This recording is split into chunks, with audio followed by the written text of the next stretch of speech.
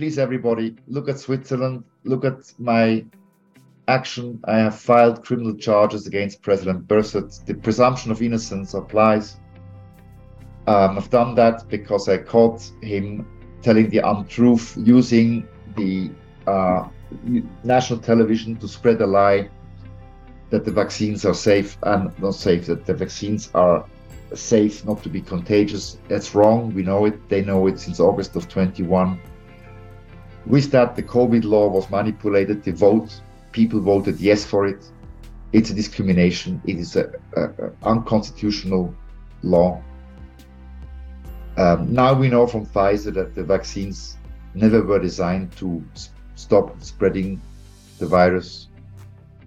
However, genius Dr. Virginie Masseret, and I take my hat off this lady, she warned everybody in August 21, vaccinated people spread as easily as unvaccinated people. The boss, Minister Berset, now president and still Minister of the Health today, used television time 3 months later to say the contrary, that the certificate shows that you're not contagious, and that is a lie. And with that lie, a lot of consequences happen. So with this case, criminal case, the Swiss government probably will have to declare the COVID law as null and void, because the voters were misled, deceived through this statement on television on the 27th of October 21. So the criminal charges are filed, they're running. Mainstream media starts to report of it. I want to encourage Austrians in Vienna, look it up, Weltwoche. You'll see the articles and read yourself into it. It's very simple. The whole case is described on a piece of paper like this. Sometimes simple things are more effective than convoluted, complicated things. And in this case, it is simple to describe what happened and analyze it. There's no need for new studies since it's now evident that the vaccines don't work. And mRNA vaccines don't work. Pfizer has admitted it in the European Parliament. They don't work. So I'm referring to Pfizer, which has made, again, public statements. It's on Google, I think, on YouTube, I even think, and Google it. Janine Small, Pfizer manager, confessed it, admitted it. Yeah, so, it's up to the open, yeah. This country will be the leader in my view, to work up this whole COVID mess, Aufarbeitung sagen wir dem, and to come back to the absolute truth and to the absolute functioning of justice and democracy in our country. Mistakes were made, lies were said, consequences are terrible. However, we can learn, we have to learn from those mistakes. Those responsible who did this, I asked them to step down from their positions immediately, and I asked justice to act. PASCAL NAJADI, thank you so much for your time. I'm really excited really looking forward to this talk. PASCAL, I'm just going to let you introduce yourself, your background, your expertise, your knowledge. I mean, your whole story is so thrilling and so fascinating and so shocking at the same time, and so overdue for this time being. I just, as I said, we were just off the record. I just told you I listened to that lengthy, really fascinating interview with Daniel Prince on Once Bitten podcast, and yeah, let's just go step by step. PASCAL, thank you so much for your time. Welcome to the show. What's your background? What would you like to my followers, my subscribers to know first about you, about yourself? Well, thank you very much, Kevan. Or can I call you Dr. Davani, since you are a doctor in law? Is that correct? Yeah, I have a PhD, but please, no titles. No, but it's nice because we're talking about law. We have a major scandal in Switzerland, but let me give it for your audience and some short background, not to bore people, but to give them a little bit of color. I'm Swiss citizen. My father was a Persian citizen, Persian origin, born in Bahrain, the Kingdom of Bahrain today. My mother is Swiss, born in Lucerne, Switzerland, which is central part of this country. There's the flag. And I was born and raised here as a kid, went to primary school, then went to college in the eastern part, the Rosenberg Institute in St. Gallen. Then at the age of 18, I entered the army to do 2 years of military service in the Air Force. And at the age of 20, I went to look for a job. I had no job. I had no degree. I didn't do a master. I didn't do a matura. So I thought, well, let's go to the banks. Because at that time, the banks, you must imagine, it was the mid-end 80s, were booming. And at that time, the Swiss big banks like Credit Suisse, like UBS specifically, the top management was all military people, military officers. So if you had as a young guy, a Swiss officer's degree or something like that, you have good chance to get a job.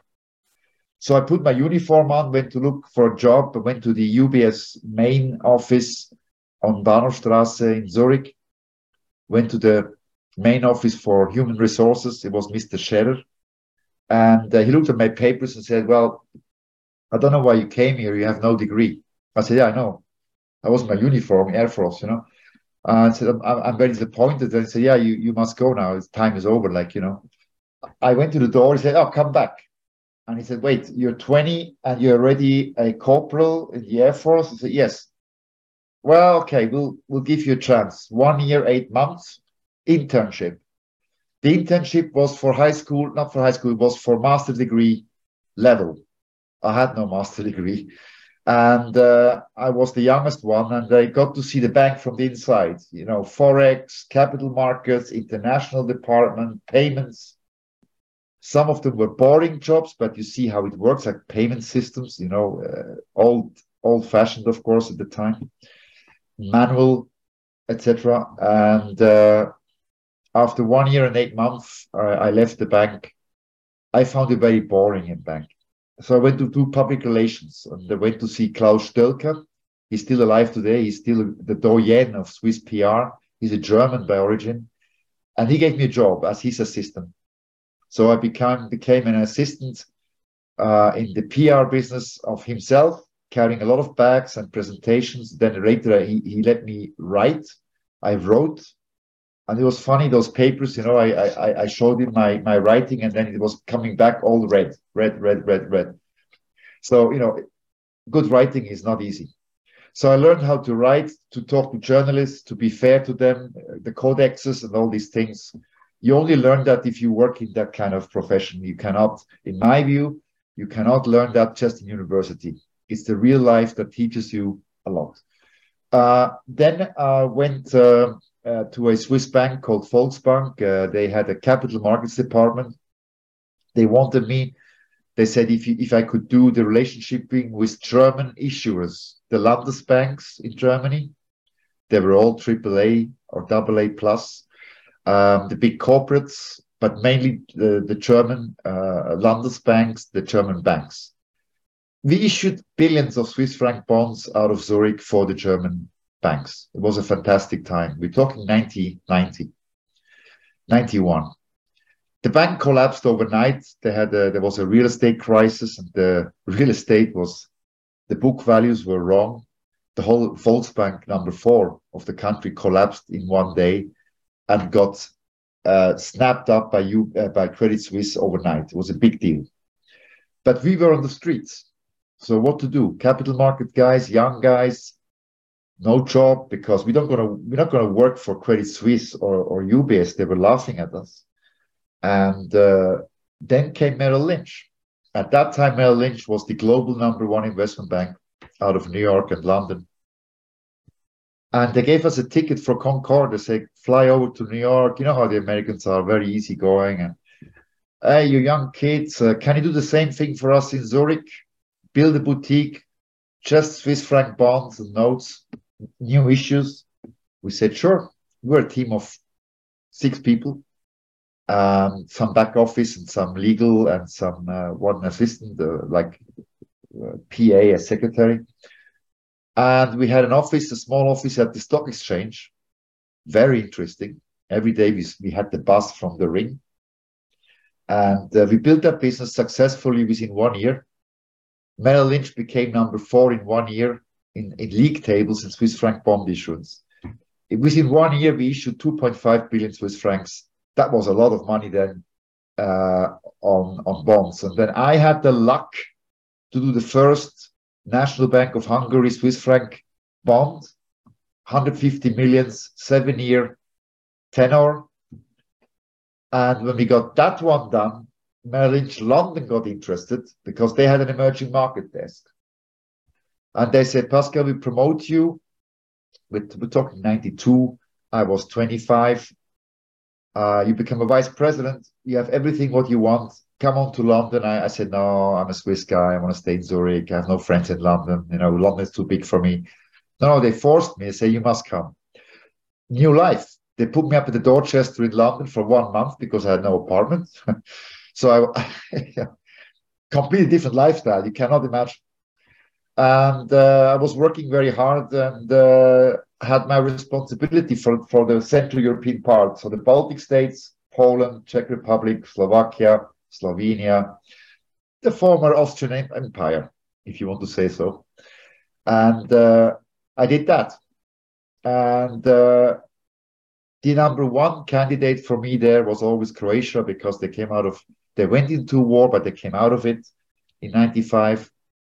We did roadshows around the world for Hungary, Croatia, Slovenia, interesting ones. And in 97, Dresdner Bank, Kleinwort Benson, that was a blue blood, blue-eyed, one of the oldest British merchant banks, investment bank, merchant bank, poached me. And they offered me a seat on the board of the management. I was 29. I said, yep, why not? And they gave me everything. They gave me Central Europe, Central Asia, Russian Federation, Middle East, and Africa. Not me alone. I had my team and research. And then it was really the best time in business terms. It was the best time ever. It was the emerging markets, you can imagine.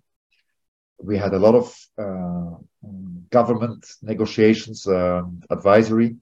I was always dealing only with governments from then on, with ministers, central bank governors, or in some cases, heads of states, presidents, also in Russia.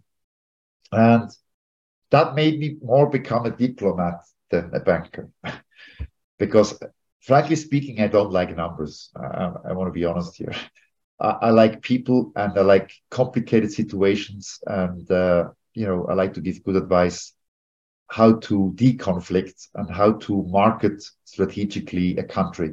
So it was perfect for me. Some countries were wild. I was in Africa, impossible situations. Congo in the war, Angola in the war, impossible situation to do anything there. West Africa, impossible. South Africa, to a degree. Middle East was calm, was easy. Abu Dhabi, I was advising the Al Nahyan family, not on wealth, always on strategy. I was never a wealth manager, and advised a few royal families and ministers there. Calm. Russia was wild, going crazy under Yeltsin. It was unbearable, was dangerous. Judges were shot, cars were blowing up in Moscow. It was really an unpleasant time there in Russia at the time, and I couldn't do anything. It was just, people were crazy. But that's the way it was. And I did some fantastic business there. I really had a great time with the Croatian government, because we built up Croatia after the war, made the ratings. We did a roadshow, 15 cities in 21 days around the world, like a rock band, A lot of stories from that roadshow. That takes another video call, but don't want to bore you with that. It's actually funny, but it would take up too much time. And in 2003, I decided to resign. Not because I had a fight, everything was fine. I just felt that the industry, not my firm, but the industry got corrupted. I realized that the bonus pools were increased to crazy levels. And mind you, I was on the board. I was happy if bonuses go up. But it came to a level where I said to myself, this is not okay, because we have top management, senior management, middle management, and then you have a big base. Yeah. And they got nothing. Yeah, I'm sorry to interrupt you, but I think this is the point in time that what was the year where you first like acknowledged or understood like how, because you've been like obviously a lot into a lot of rabbit holes. Yeah. Like what was the first time you saw like the depth or the cesspool of corruption or fraud, corruption, whatever, criminality going on? Not criminality. I say corruption, moral hazards, ethical corruption, in terms of top management taking all the bonuses on top. I see. Okay, gotcha. And the employees, the lower charges, they got maybe $10,000 for a Christmas bonus. It's a lot of money, 10,000. Don't get me wrong, but I felt it's not okay. But I couldn't change the system because that was policy. But I was on top, so in a way, I just couldn't deal with it anymore, and I resigned. Big divorce papers, thick like that. I cannot write a book. I cannot do a movie. I signed all that. I shouldn't talk about it, but the bank doesn't exist anymore, so now we can talk about it. I won't talk about clients details, but I can talk about it. And the rest I take to my grave. So I resigned and went back to Switzerland. There was an episode with Swiss Air in 2001. Before I resigned, I tried to save the airline. It's known in the Google. You can Google it. It didn't work because the government was incompetent. This government was incompetent then, and they didn't get it. They didn't understand our concept. Then I made a movie out of it in 2006 called Grounding, one of the best Swiss movies ever made, where we showed the world why Swiss Air collapsed. It was manipulation by the banks combined with incompetence of the Minister of Finance at the time. Complete disaster. Damage to the economy, 50 billion Swiss francs, 40,000 long-term jobless on the street, and a lot of small companies collapsed, like bakeries around the airport, stuff like that. And it was a loss of pride. Can you imagine Switzerland, the richest country in the world, not having enough money for the fuel in the morning for the planes? I mean, So that's that. I spent some time in Kazakhstan. I was doing advisory for President Nazarbayev, the then president of Kazakhstan, the first president of the country. Good man, great guy, an engineer. He speaks through his eyes. Very smart man. Did some strategic advisory, and it was more about how to position Kazakhstan as a investment territory for international investments, and showed that Kazakhstan was structuring its economy like a Western OECD country. So that was great. Not just oil and gas, but services, logistics, etc. Then I called it a day, and in 2006 I went to Vietnam briefly to be the chief representative of Bombardier Aerospace, make aircraft, commercial aircraft, not the private jets. But we had competition from Boeing and Airbus. You can imagine. The Boeing guys, they had envelopes, the envelopes. Yeah. And Airbus had the envelopes, and they took all these airline executives to Paris, nice dinners, nightclubs with girls. Canadian company, if you're Canadian, you cannot do that.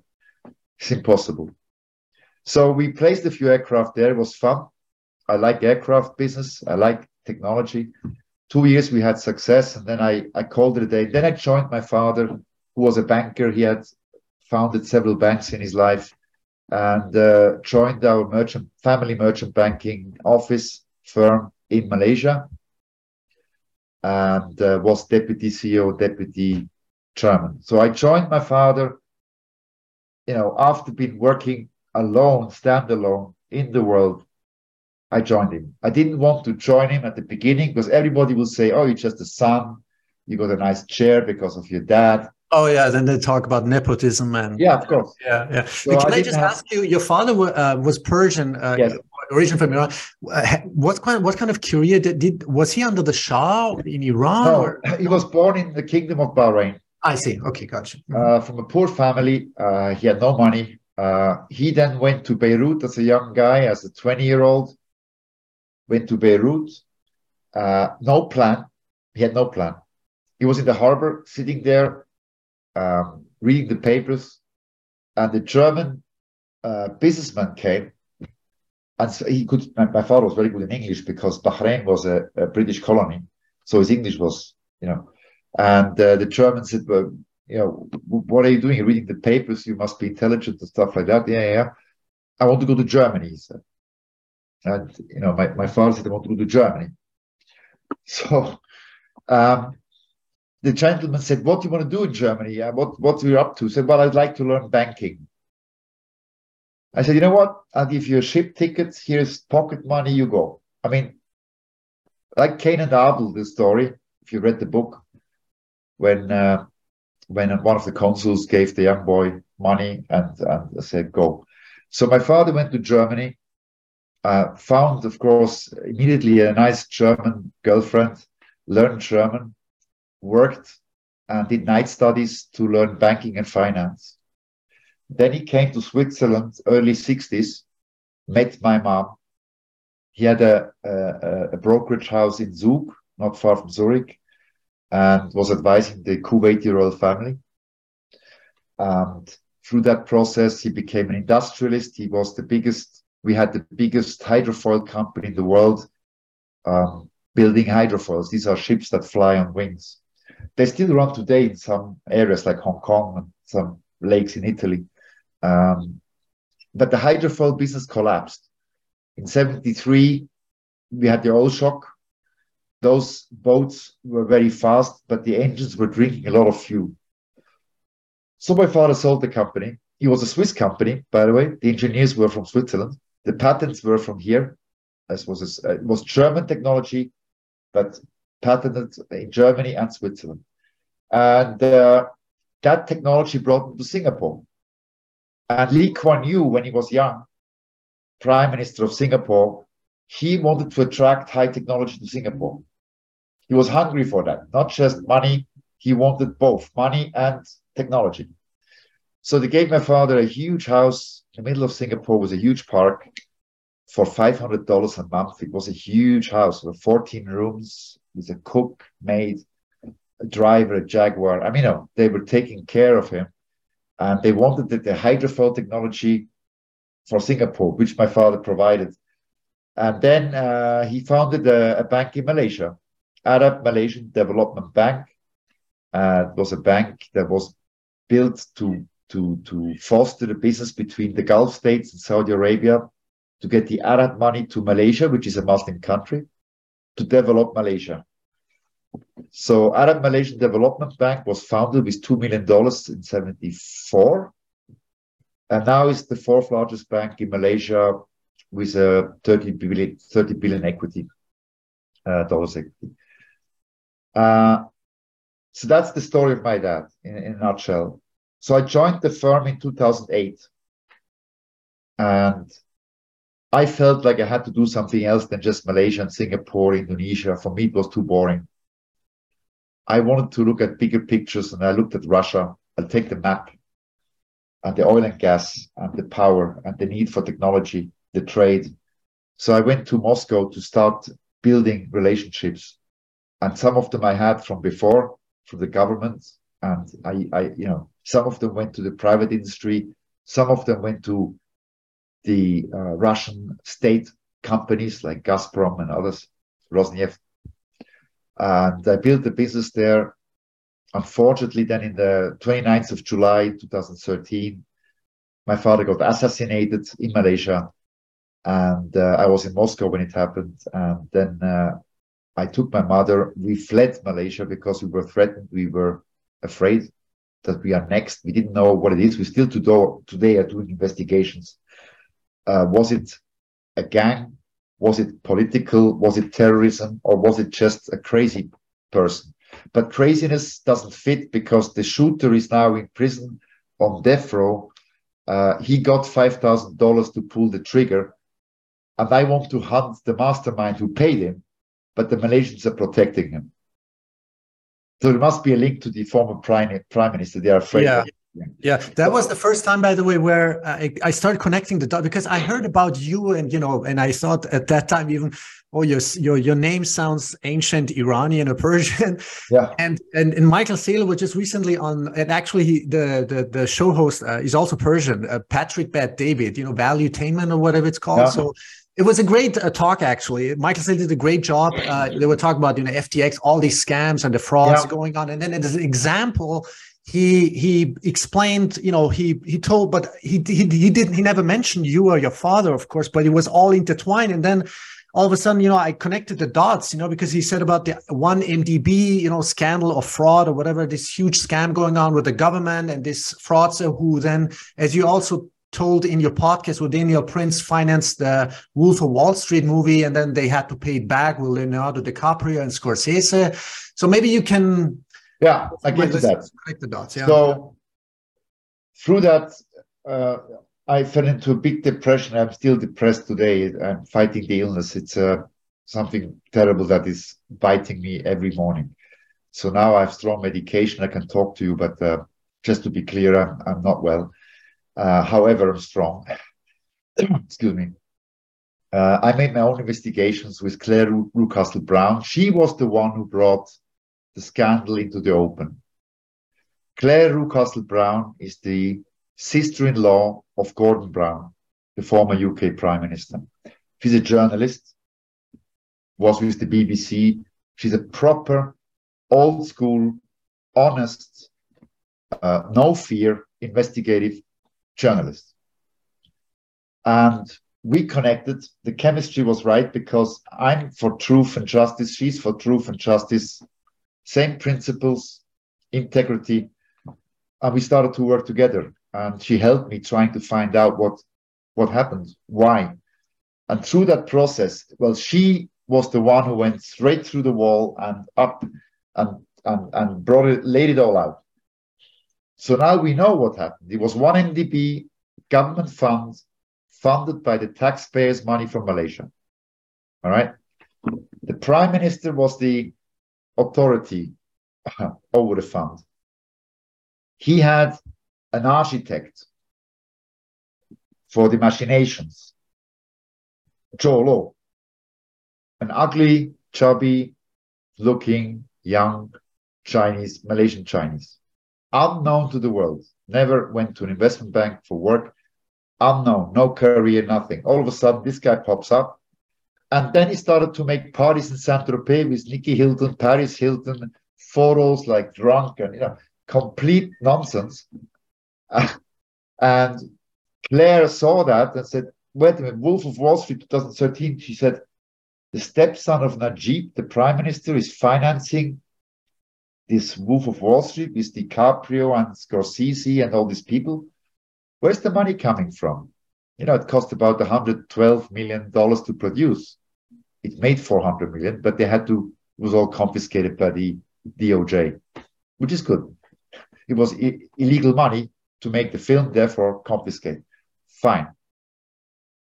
This went on, and Claire, like an onion, started to peel and find out more, and she was fearless. At some stage, I called her and said, listen, now you're really scratching the surface there, and they killed my father. And she said, I'm not scared. She's really fearless. And she soldiered on, and now we know the banks. A few examples got involved. Credit Suisse was involved in Zurich. Coutts was involved in Zurich and Singapore. BSI, Banca Svizzera Italiana, which the Swiss regulator and the Singapore regulator shut down immediately. They were so bad. Goldman Sachs was involved with bond issuance, charging 10% fees for a bond. Unbelievable. There was a whole list of banks: Falcon Bank, Rothschilds, They're all there. So Cholo was going around the world basically doing fake oil contracts with the Saudis, with Saudi shell companies.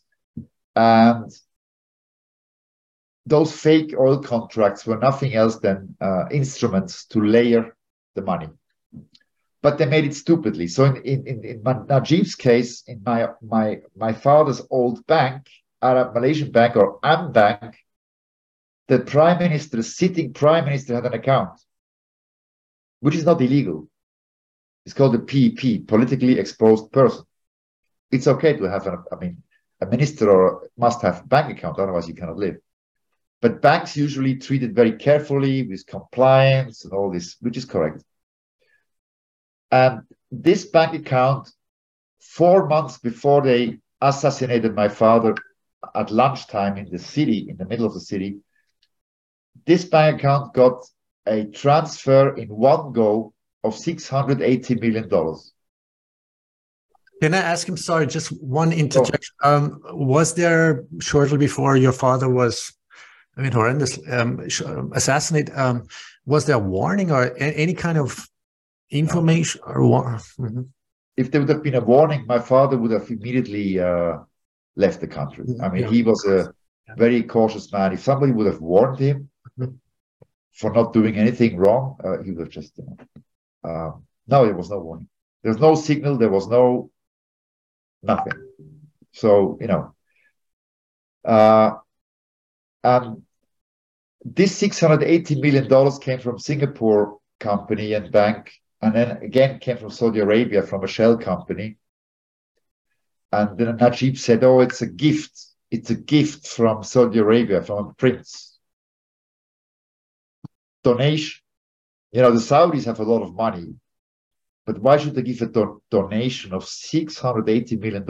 They don't do that. They might give you $1 million or $2 million to build a new school or a mosque or something. Nothing. So what I'm doing now is basically to round this career thing up. I'm doing a movie, we'll talk about that later, about 1MDB, about my father's assassination. I don't do it myself because my illness it prevents me from doing it, but I have a team and they're writing the script and I give the advice on the story and we're developing it as we speak. Is that what kind of genre? Is that like a thriller or a documentary? No, thriller would be fiction. It's docudrama. Everything in the movie is true. Wow. But we are packing it with enactments so that it's fast-paced, suspense.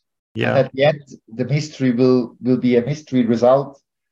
And so don't expect anything boring. Expect something like a mix between JFK and the Bourne Files, something like that. Jason Bourne. Oh my. Because it has all the elements. Everything is true, what is in the movie. Yeah. I'm doing it with the best Swiss filmmaker, Michael Steiner. He's my co-producer. I'm the producer. And I have 2 more Swiss co-producers already. And the Abu Dhabi Film Commission is already reviewing the script. So they're doing that.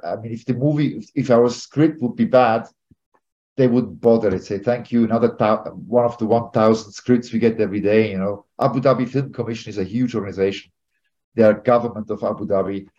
They have a lot of money and resources, and they're reviewing our script for free.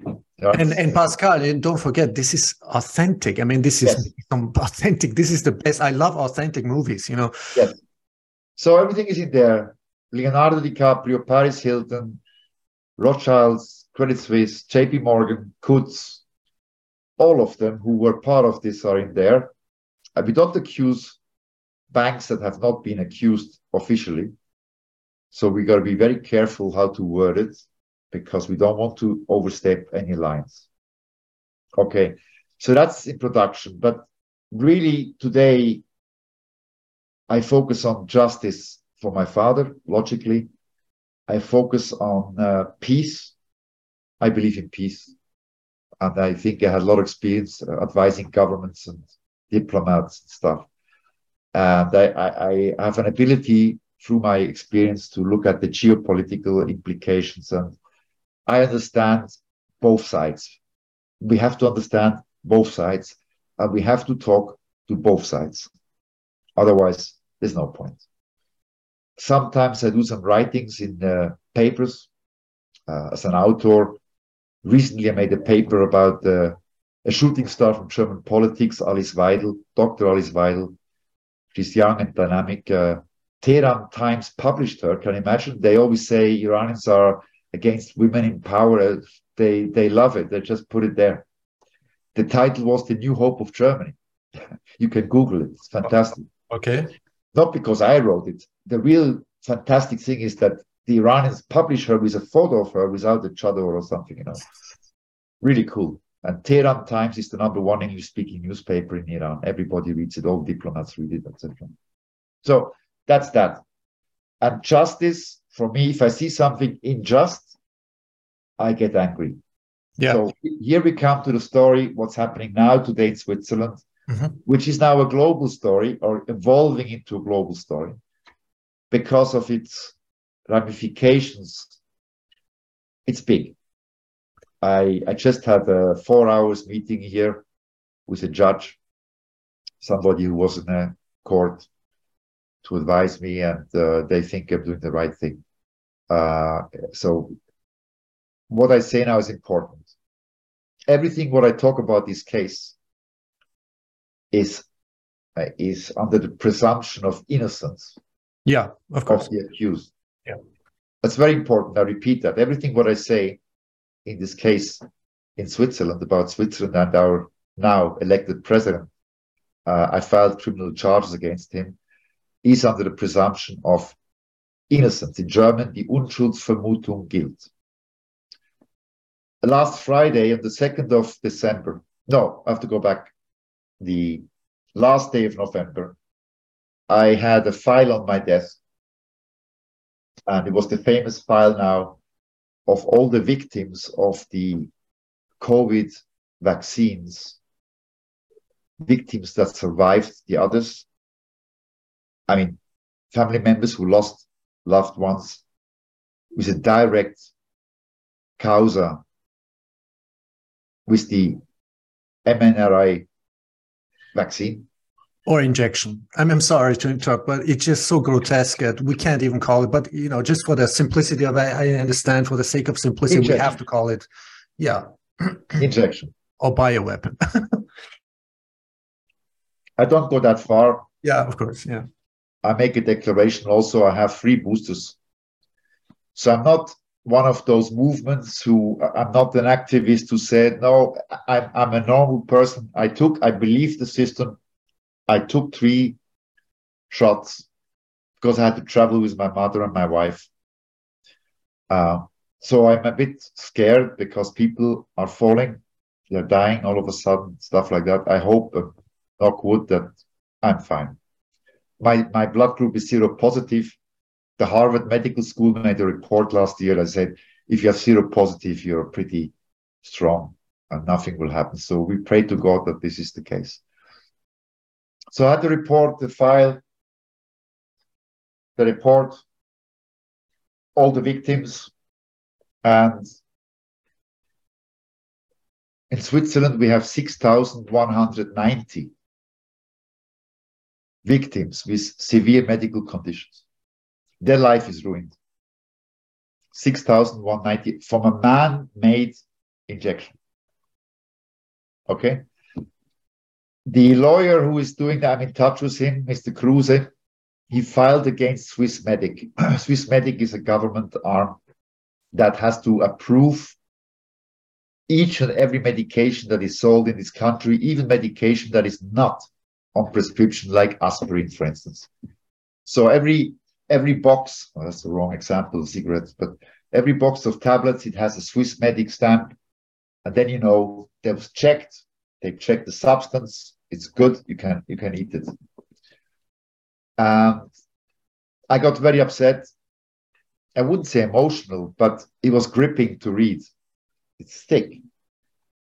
And I thought about those families. I said, what are they going through now? I lost my father in a shock, but they also had a shock. And the 6,190 victims that have been identified in Switzerland as severe medical condition, Their lives are ruined. So I got really angry. So on the 2nd of December, in the morning, I couldn't live with it anymore. I said, I have to do something.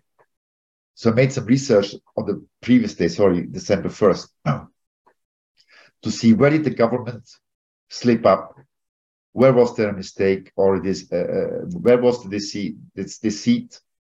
And I found one. And we're going to talk about it right now. I found it. The corpus delicti is clear.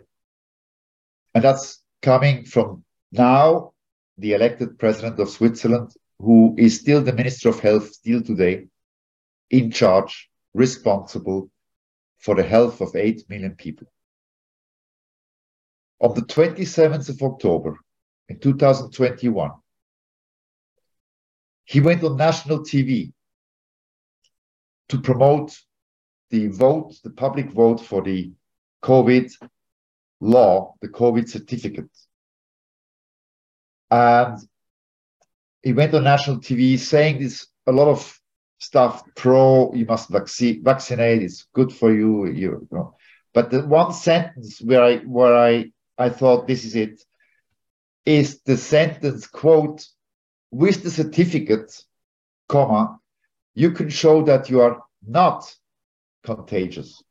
Full stop, end of quote. So I put it aside. I make more research to find something prior to the date, and I found it. And Pascal, just I think it's important in legal terms. I mean, terms.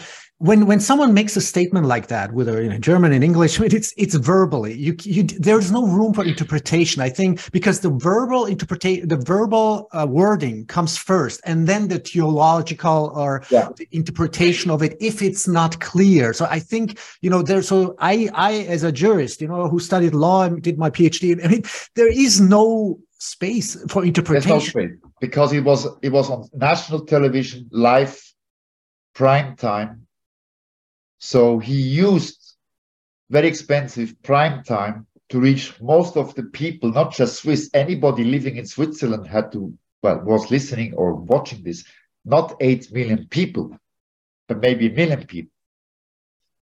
And I found something in August of the same year. So remember, 27th of October, he said that on national TV.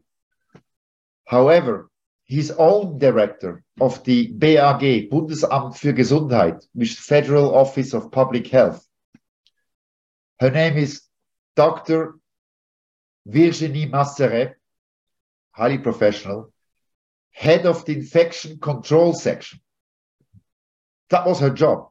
She was the boss to analyze, to make recommendations on scientific basis, not on a political level. And she made a report, and I picked one. Reports are big. One sentence. Quote, COVID-19 vaccinated persons can spread the coronavirus just as frequently as unvaccinated persons. Full stop, end of quote. So we have two divergent statements.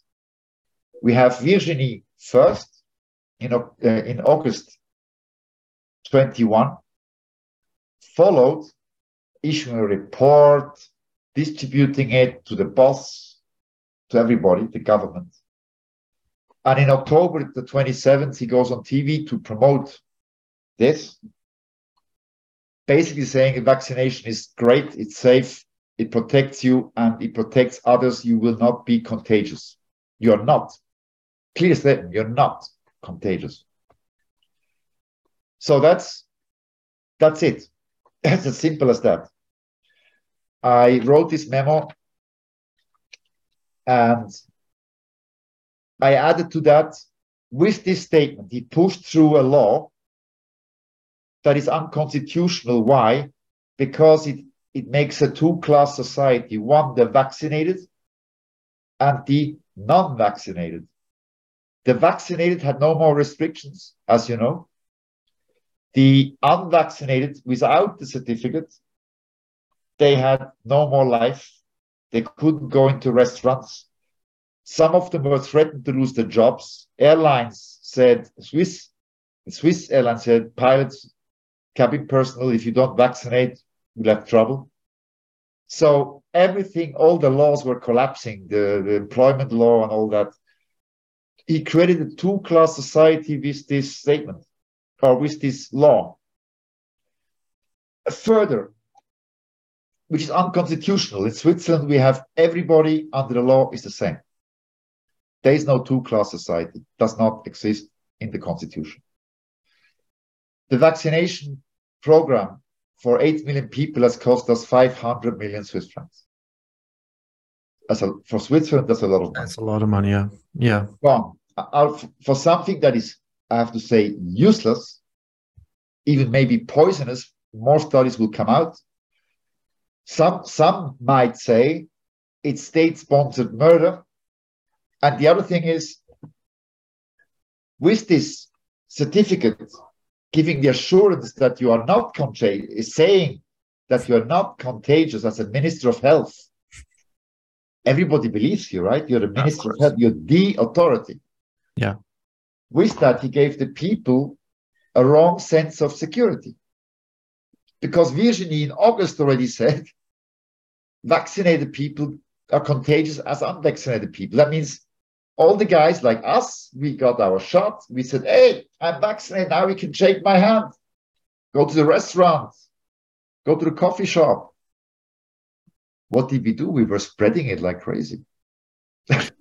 Pascal, I don't know the situation in Switzerland, but I mean, I don't know which is more grotesque situation in Austria, or you might have heard a lot of things about this law that it has had to be repealed because, people would have paid like thousands of euros, or not maybe necessarily going to prison, into jail or something. But anyway, so they always say they're relying on experts, but at least, in Switzerland, it seems to me that there are at least, not only investigative journalists who are almost extinct species, but somehow, or in Germany maybe, but also like the lady, who is in charge or head of the infectiology. Virginie Masserer. Yeah. So she's a real, it seems to me, unbiased and uncorrupted scientist. She's a scientist.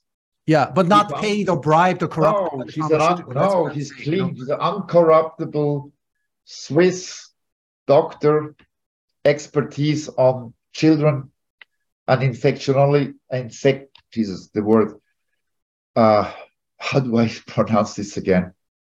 Head of infection control. She resigned in November of 21. I don't know the reasons, but I can imagine why. Because her recommendation was completely ignored. Yeah. Completely, on all levels, by the way. Yeah. Seems obvious. So yesterday, just to bring you up to date, yesterday, go to the Weltwoche. It's a Swiss daily newspaper. I published an article, and the article says, Alain Berset, Minister of Health, has deceived the public on the 27th of October 21 about the effectiveness. Hello? You got it. About the effectiveness of the mRNA vaccine.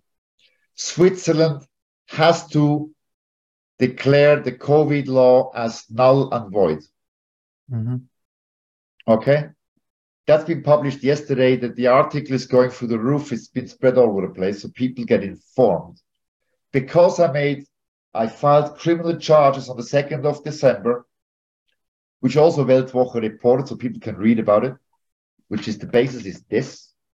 On Article 312, abuse of power. But there's more, endangering the public. Then there will be probably gross negligence, all crimes, penal code, punishable with prison sentences and or money.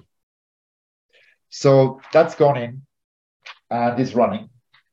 And the public is getting more and more informed. Mainstream picked it up 2 days ago, 20 minutes, published it. Can you imagine? They started to publish. Amazing, yeah. In Switzerland only or in other countries too? I don't know, 20 minutes in Switzerland. Everybody reads it in the tram, in the bus, in the train, at home. Fantastic. In the morning. It's so great. The breakthrough happened. People are now informed. There is criminal charges filed, very precise. No thick dossier trying to build a case. I have nothing against Mr. Berset personally. I have no political ambitions. He could be called Mr. Meyer. You know what I mean? Yeah. But what he said is a crime, in my personal opinion, and I had to file criminal charges to allow justice to prosecute this case and call him for questioning him. Why did you say this? Yeah, he's in an official governmental position. Now he's a president, can you imagine? Wow, yeah. Can I ask you, Pascal, how would you assess, because this is a rabbit hole by itself, but you might have also heard about Rainer Füllmich, Dr. Rainer Füllmich, the lawyer from Germany who is initiating all these class action lawsuits and investigative committees, COVID investigative committee. How would you evaluate the justice system in Switzerland? I mean, in regards to being unbiased, uncorruptible, or... I trust our justice system. I trust our executive for the justice, the police, and the services of security. There's no doubt for me that they have a great job to do now, big job.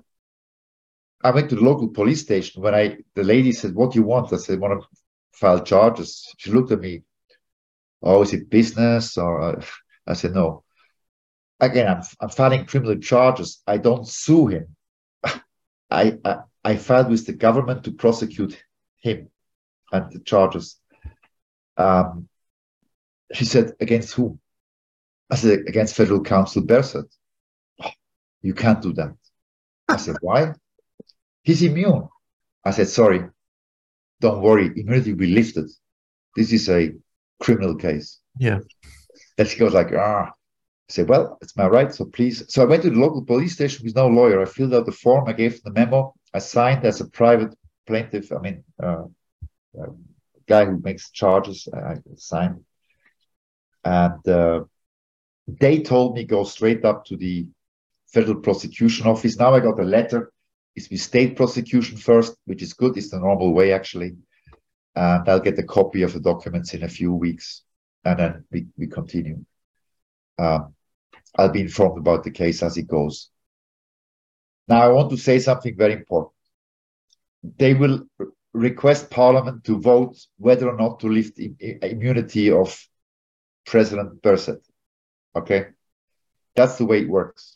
What kind of majority do you need? What's the kind of majority?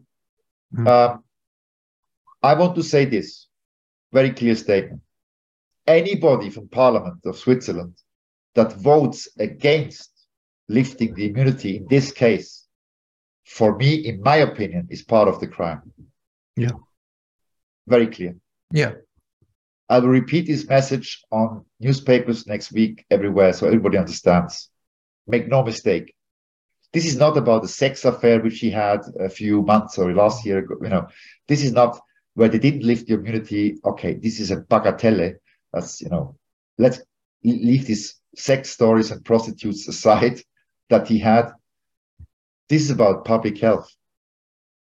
This is about the minister lying to 8 million people to push through a law that's unconstitutional. Children went bananas because they couldn't go out. Bananas means they went cuckoo. They couldn't play with their friends. Students couldn't party. It's important. Students need to mingle. The whole country was shut down. Billions of damage for something that scientifically the Ministry of Health knew it didn't work. Yeah. i.e. stop the transmission. Can you believe it? Yeah, and the damages. I mean, I've thought about it and talked to a lot of people, even with my partner, girlfriend, and it's mind-boggling to think about the emotional, psychological, financial, economical. I mean, on every level you can think of, it's mind-boggling. Nobody talks about the suicide victims. Many. Nobody talks about them. Mainstream doesn't report. Mm-hmm. And mainstream is complicit, in my view, too. I'm forcing them to report it. This is a big case. It won't go away. It will grow every day by the week. Oh, yeah. It's good that you are here from Vienna, because now I want the Austrian audience to listen to this and then to write about it, maybe even in Austria, who knows, call me for an interview, and then the pressure comes from outside. The whole world will look at Switzerland, how we're dealing with this now.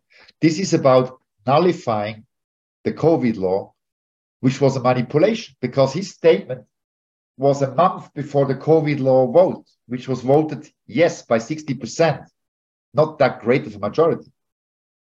The same people would never vote yes again, knowing to focus on Virginie's statement from August 2021. So on the 28th of November, the COVID law was voted yes, because people had confidence, me too. This is great. It might be not clean from the constitution, but we can start to live again, and the vaccination works. It was a lie. The vaccination, the injection, has no effect whatsoever. If it has one, it's only maybe damaging to the body, and we don't know everything about it yet. The scientists are working on it, doctors are working on it. So this is the case I described you, which is running now. The presumption of innocence applies to Mr. Berset all the time, because the case is pending.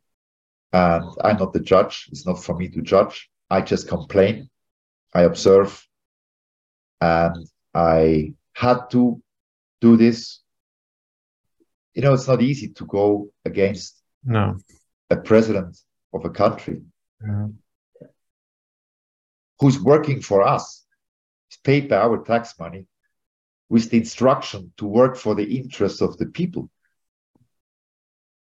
Ministrare, minister comes from ministrare, comes from Latin, to serve. Us, not Pfizer or anybody else. I don't want to say that he did deal with Pfizer now. I just say, like, von der Leyen is under investigation because of certain pharma lobby, which is good. The EU Commission. Slowly, the truth is coming out. Yeah, slowly.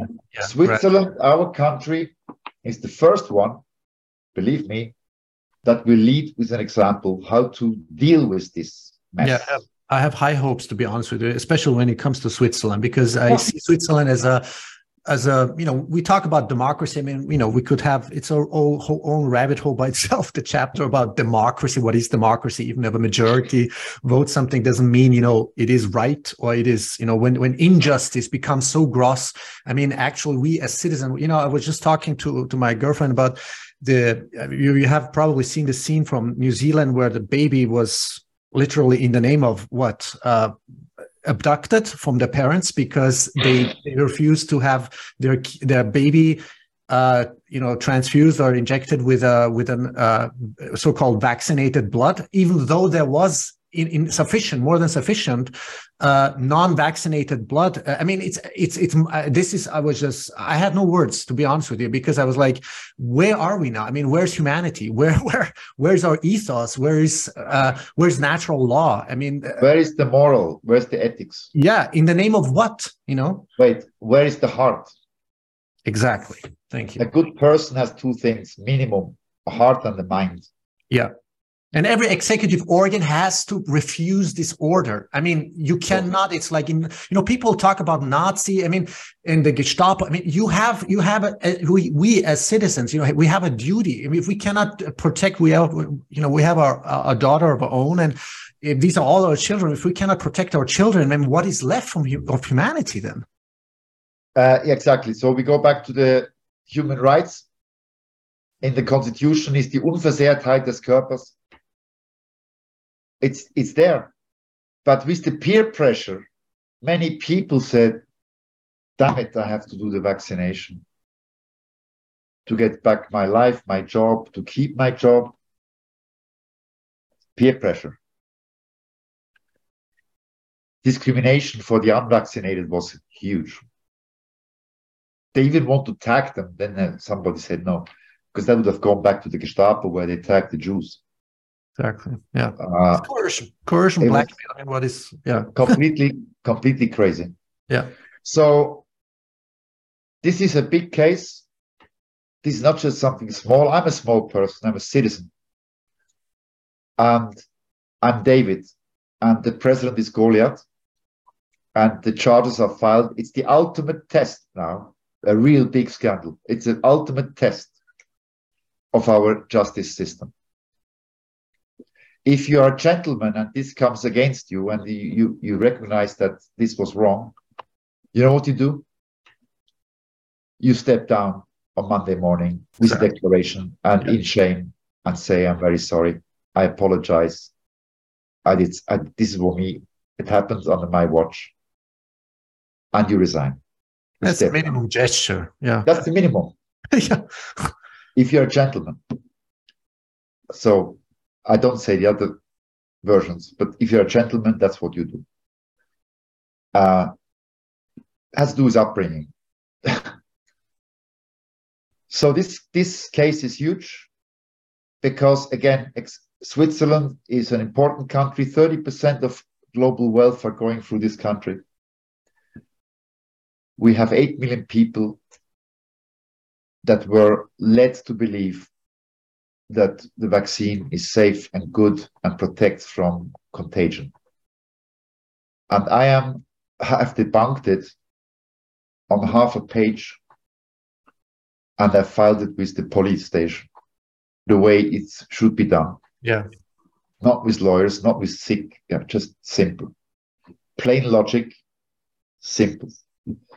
And the more sometimes simple things are more effective than a convoluted 50-pager trying to build a case. And again, I have nothing against Mr. Berset personally.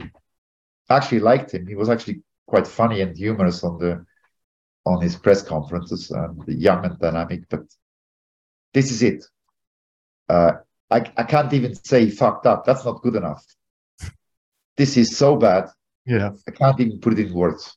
Yeah, and we don't even know. I mean, I got to articulate that we don't even know the long-term consequences for generations to come. On top of that, you know, not only the exponential, excessive mortality rates that have been like.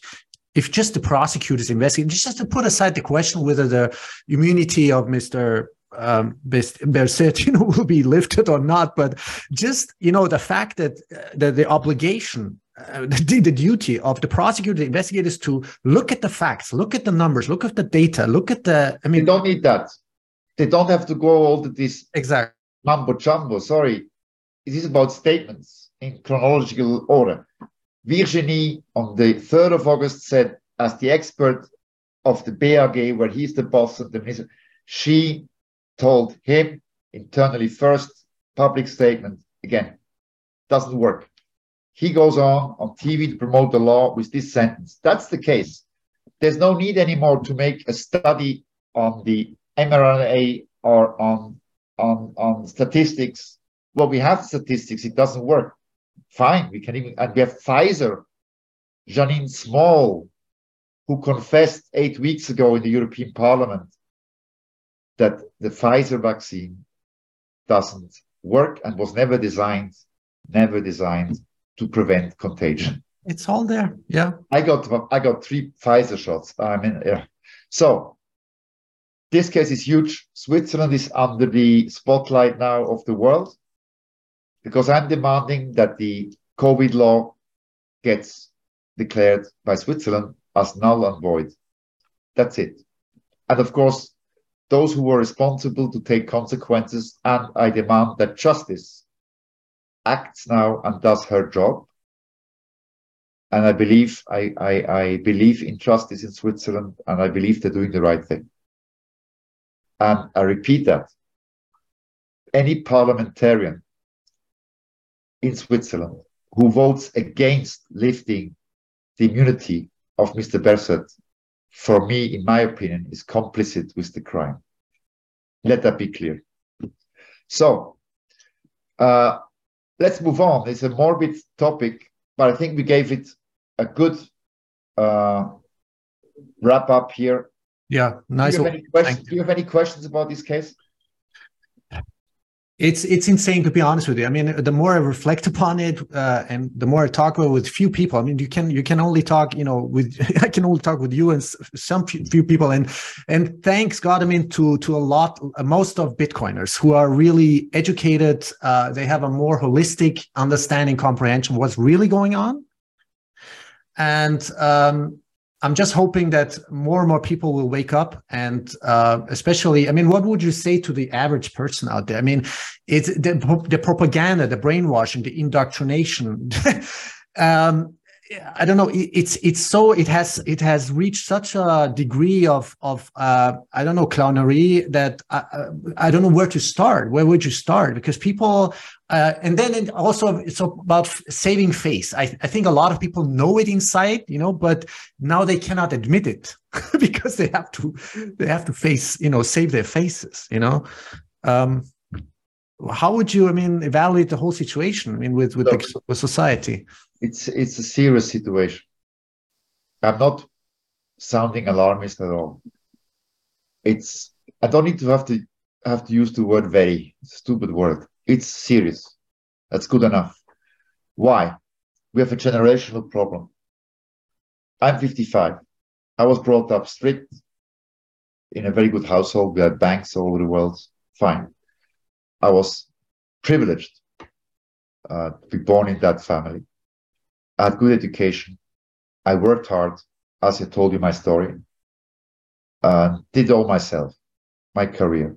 Nothing was given to me. But today we have a different generation now. We have the young ones, the ones who start work now.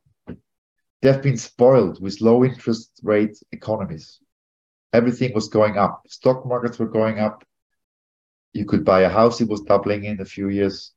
Everything was, the families had money. It came easy. Boom, more turnover companies, more employees. It went, .com came, the internet came, mobile phones came. And with the mobile phone comes the education problem.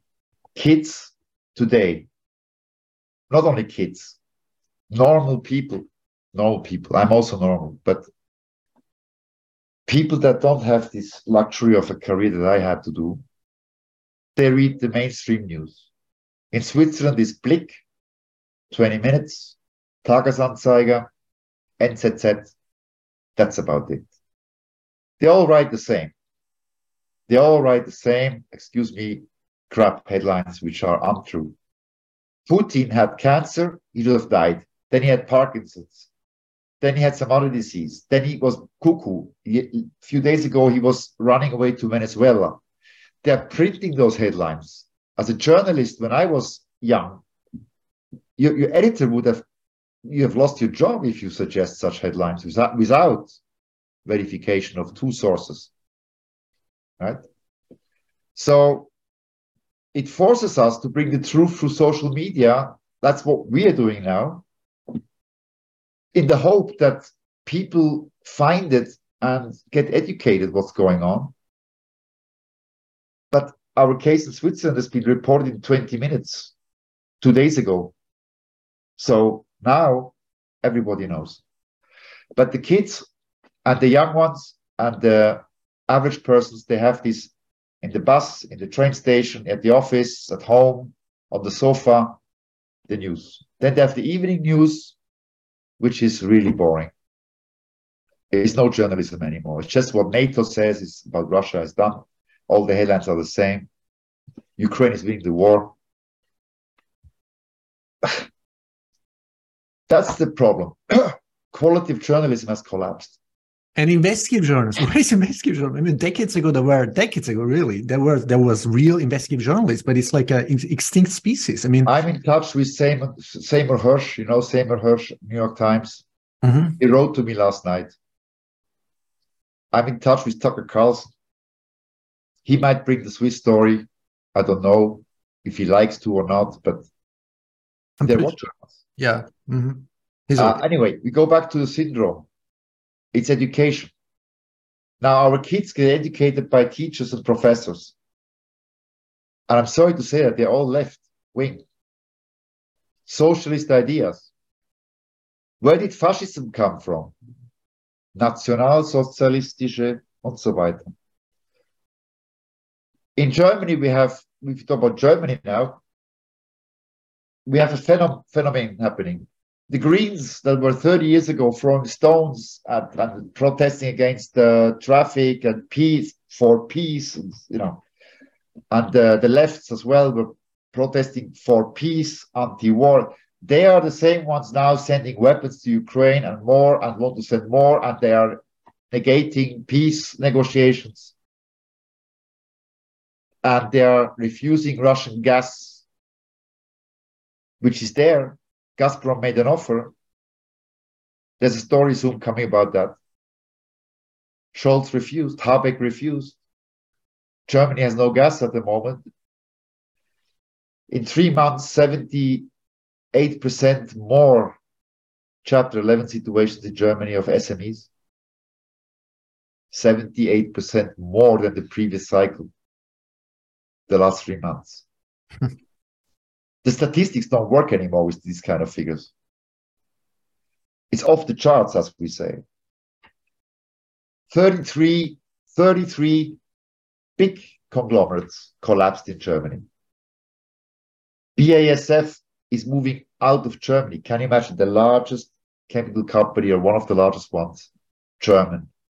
BASF is moving out of Germany. Siemens goes to China, India, and America.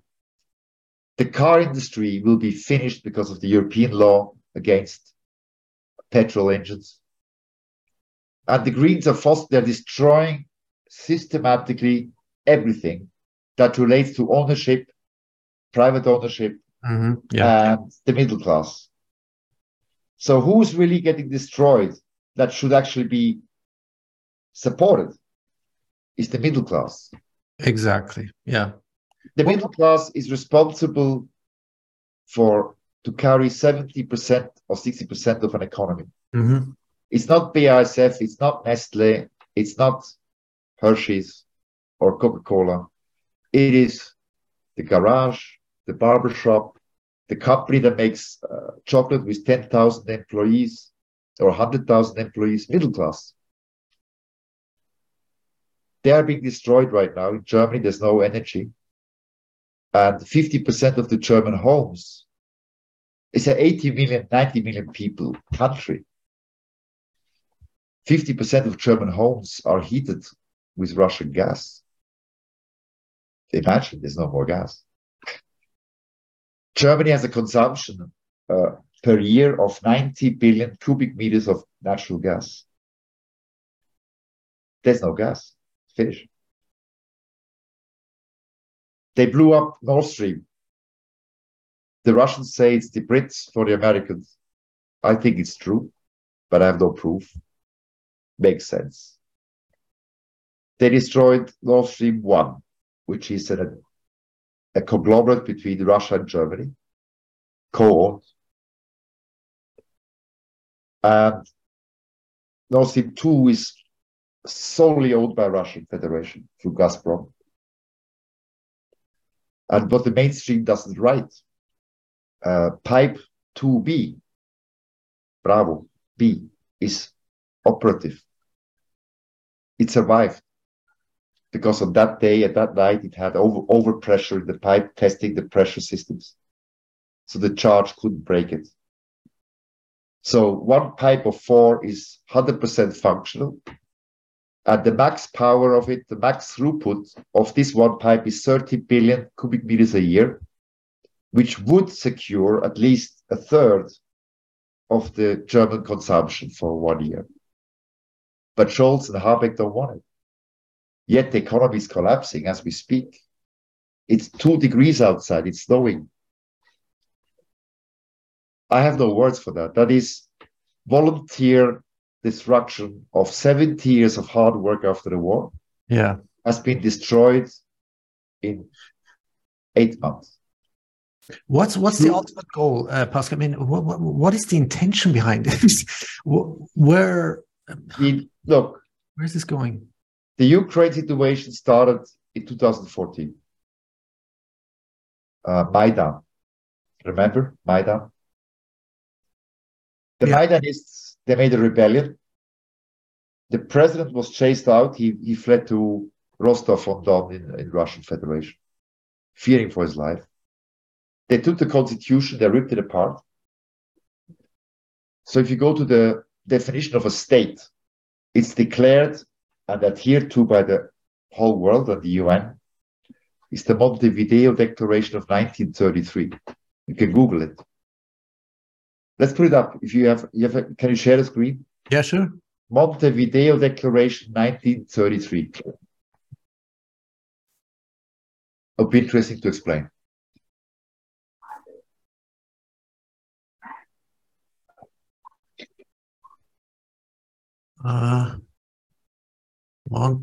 Montevideo Declaration 1933. There it is.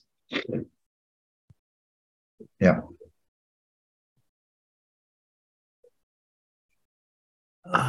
Convention. Montevideo Convention. Go down there. Convention on the Rights and Use of States. Is that the one on Wikipedia? No. Let's go to the Convention on the Rights and Duties. Try that. Okay. Is that a PDF? Okay. Yeah, it should be PDF. Okay, yeah. Montevideo Convention on the Rights and Duties of States. It should be a summary. Anyway. Yeah. People can Google that. Let's take it away again. Yeah. That's too complicated here with this. Very simple. The state has to have land. It has to have a population. It has to have a constitution, a government, and the ability to entertain and establish foreign relations with other countries. Kiev on Maidan, on the rebellion, was not a state anymore because it had no constitution. And moreover, it had no government. The military did not take over. And then they installed Poroshenko. What did he do the first measure? He attacked the Donbass, his own people, eastern Ukraine. 2014, the Ukraine army started massacring and doing genocide in the Donbass for 8 years. But in 2014 and 15, Germany and France intervened and said, let's do the Minsk agreements. Mrs. Merkel, 2 days ago, confessed. She confessed that those Minsk agreements were only signed to gain time for Ukraine to arm herself. Yeah, I read that, yeah. That means they had an intention to attack Russia and to start a war. Yeah.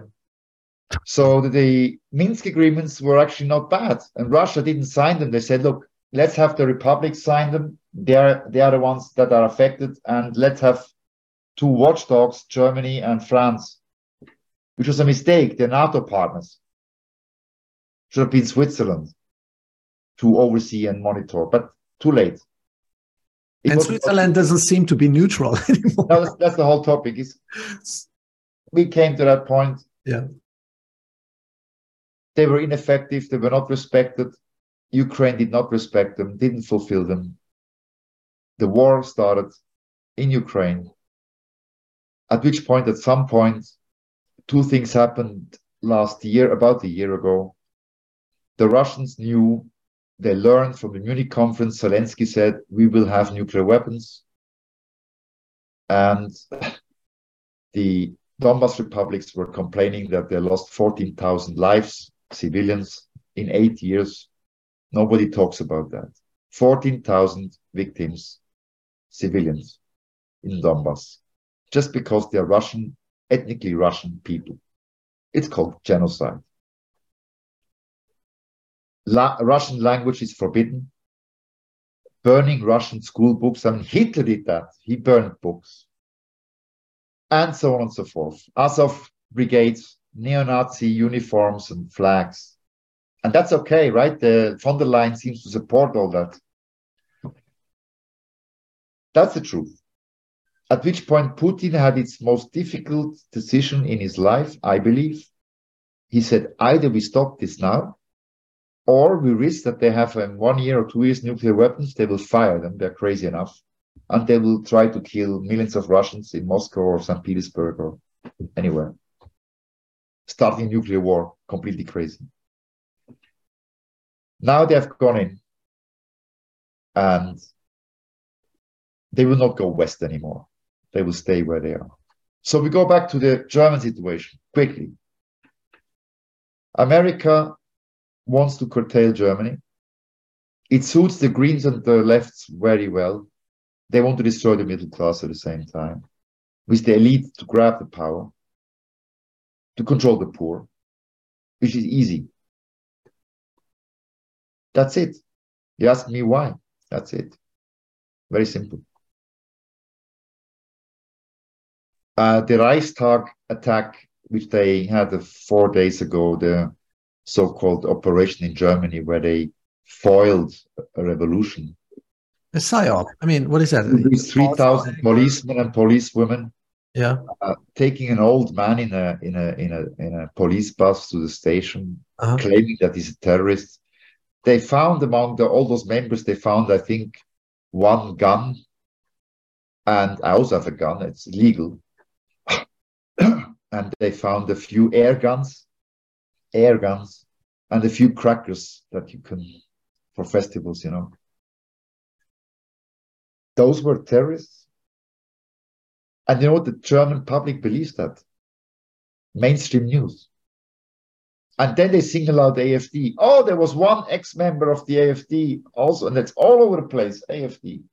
One person used to be AFD. What are they trying to do? To weaken the AFD, which is the fastest growing party, trying to frame them now? Haven't they always tried to do that, frame the, I mean, you know, we know some stories about the AFD. I mean, it wasn't always clean, I think, right?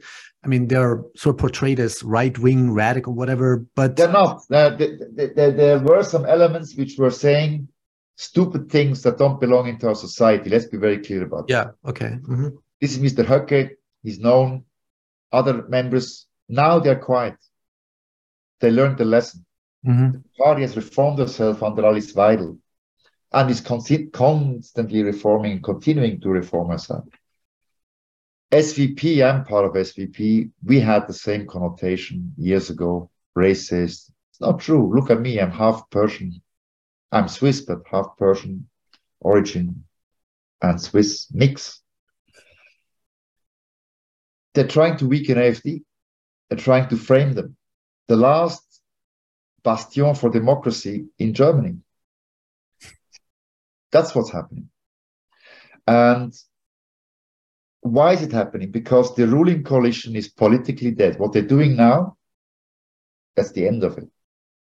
The German people, when they realize that the apartments are cold, that the fuel price is at 3 euros or 4 euros a liter, because they shut down last Monday the oil pipeline, by the way, in solidarity with Ukraine. Anyway. This is suicidal. And then you ask yourself, Germany had a role to play in Holocaust, yes. And they're paying to Israel every year reparation money, yes. It's understandable. Yeah. But Ukraine? There was nothing. The most corrupt country in Europe, that's what it was.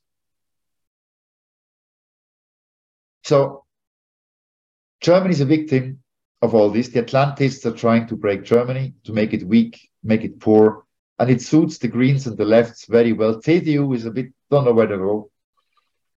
And you have AfD growing every day. So it's not a phenomenon. It is actually the logic consequence. Mm-hmm. And by Atlantism, just for clarification, you mean NATO? Okay, the Anglo-American. Okay, NATO. Mm-hmm. My Twitter name is Atlantic Challenger. Peace, right? There is this fast-growing AfD, which is reformed, which if you go to the online website, let's do that. That's interesting for people to watch. I really like to do that, please. It takes 3 minutes. We go to the Grundsatzprogramm of the AfD, their manifesto of the party, the new program of AfD.de. AfD.de. Okay. Yeah. And then you go to... Is that it? Yeah. Okay. Program. Yeah. Oh, up. We'll just close this. Yeah. Program. Okay. And then Grundsatzprogramm, open that. Yeah. And go down. Uh-huh. Okay, first, democracy and Grundwerte, right? Yeah. They want to do a system where we have public votes, referendums, along the Swiss model example. Direct democracy. First,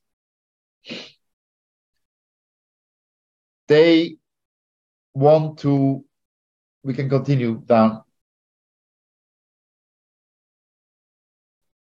They want to vote on the euro. Mm-hmm.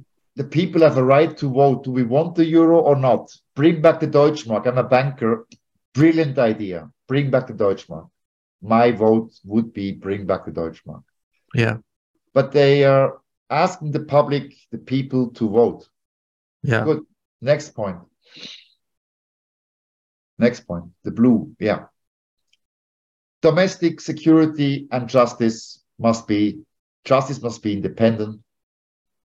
Judges must be elected by the public, not by the party, etc., etc., etc. We continue. Foreign policy is clear. We can continue. It's not very important. They don't want any alliance with any other military. Social policy, more jobs. Go down. Yeah, please. Family and children are very important. They get support because the children are the future for any society. Yeah, definitely. Best education. If families are poor, give them support for the children. Yeah. Cash support. Culture is clear. Identity. Schooling, research, increased budgets.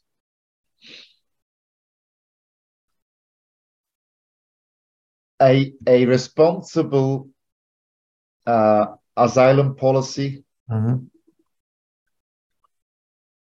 Economic, this economic programs which are, for instance, software has to be open source. Yeah. For security purposes. Is there any mention about Bitcoin or hyper-Bitcoinization? No, I come to that later. Lower taxes. So I got a call. Energy policy, have normal relations with Russia.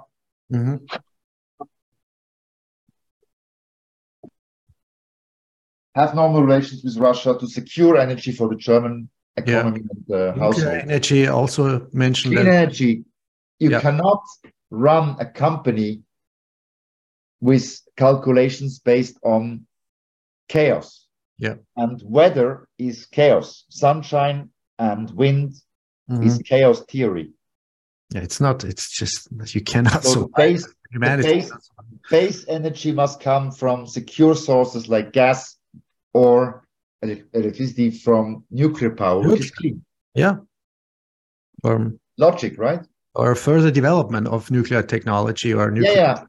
Yeah. The Russians are building nuclear reactors that are clean now. They even have no more waste. Yeah, and they're recycling. They have it already. Yeah. Yeah, they're building it in Egypt, in Hungary, in etc. And you continue. Look at the program. Just like infrastructure. Let's have a look. Very comprehensive. Yeah. Everything is there. Yeah. They say no Islamism. Yeah. Which means no terrorists that blow up things based on religion, basically. Yeah. No extremism. That's it. Yeah. Is there anything right, extreme in that program? Zero. Now we come to the party leader, Alice Weidel.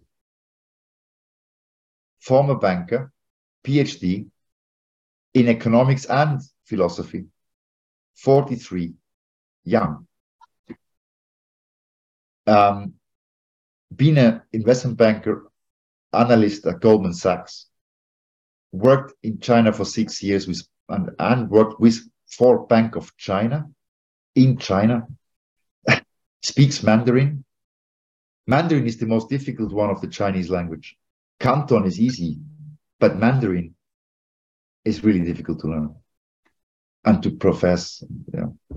So she speaks Mandarin, happens to be that she speaks Mandarin. raises 2 sons with a registered partnership. And her partner she's from Switzerland, originally from Sri Lanka. So there you go. Anything racist there? Zero. She rejects wokeism and genderism, this gender crap. Yeah. With this ESG stuff, which is killing companies and jobs. Mm-hmm. She rejects that. Synthetic food, no need for that. And so on and so forth. So Alice Weidel is since 1 year now, she's the boss. She works very hard, you know, can you imagine running a family and then running a big party, growing fast in such a crisis? Mm-hmm. Very strong woman. And I always repeat that. She has this incredible gift. Yeah. DNA. She has the emotional intelligence combined with the academic intelligence. And rational and ethical. Yeah, but again, academic and emotional in one. Normally you meet emotionally intelligent people or academic nerds. This one has everything. Very rare, extremely rare, and knows how to talk. And tough, if need be. And is a woman. In a men's world, politics is still a men's world. And she's fighting the fight and she's holding the course. Doesn't go zigzag. So I have a huge respect for her, and I've never met a more intelligent woman than her in my life. I'm 55. I've been advising government ladies, bankers, I met traders, lawyers. Alice Weidel is absolutely unique.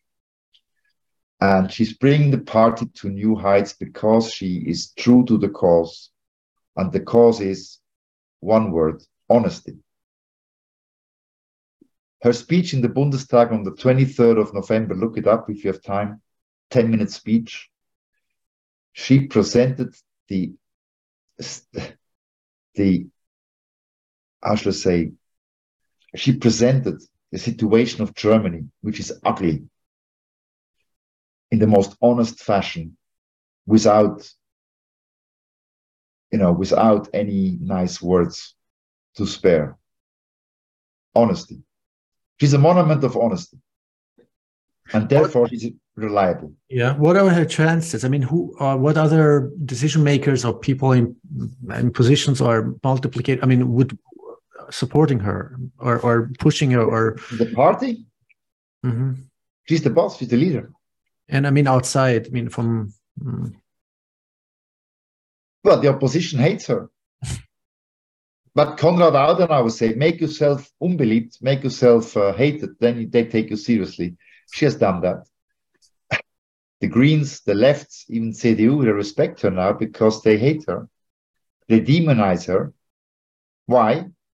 Because she's growing fast. The more they do that, that's my advice, the more they're supporting her rise. Why? Because she can fight the fight.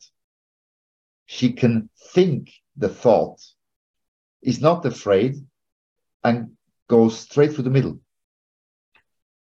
That's something new in German. So I call it the young Adenauer in female form. Perfect definition. If you know German politics, Adenauer was a brilliant man. Yeah. And and she is the rebirth, reincarnation of Konrad Adenauer. That's my view, my reading of her. So follow her speeches. She's the new hope of Germany, definitely confirmed. And they're 15%, and at 16%, once they have 17, 18, they go to the Bundesrat. Mm-hmm. They get there next year. The more crisis we have in Germany now, the more AfD will gain, because people start to realize, hey, these guys are telling us the truth since years.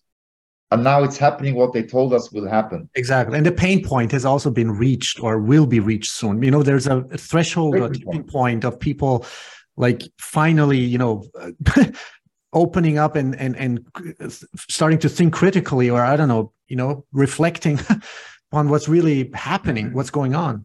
you have interesting things happening in Germany. You have the left, Die Linke, that always was the whole life Marxist or left against war. Now they start to think sending weapons to Ukraine. This is crazy. So what does Sarah Wagenknecht do? She's waiting to get fired because she will not play that game. She's an honest person, a good person. But she will leave the party because if they send weapons to Ukraine, she, from a moral, ethical standpoint, will say, you know what? I'm out of here. Mm. That's what's a link is anyway marginal.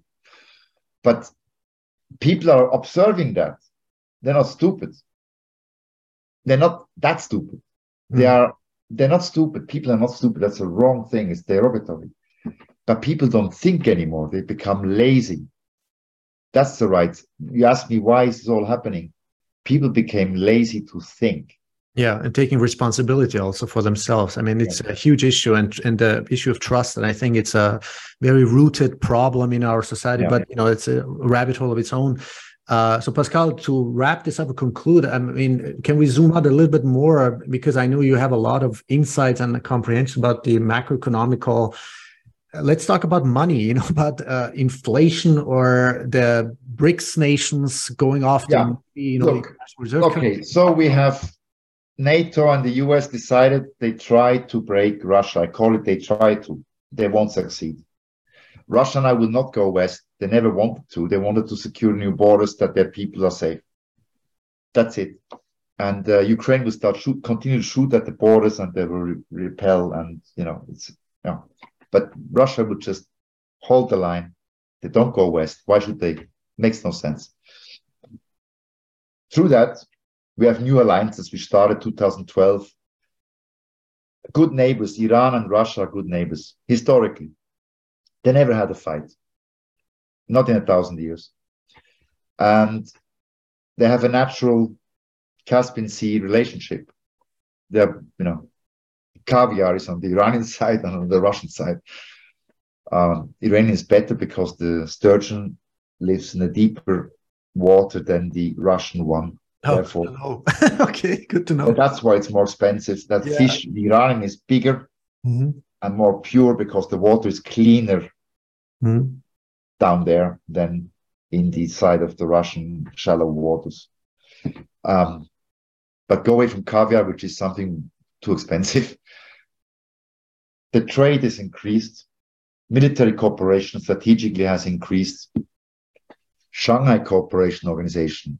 People don't talk about that. SCO.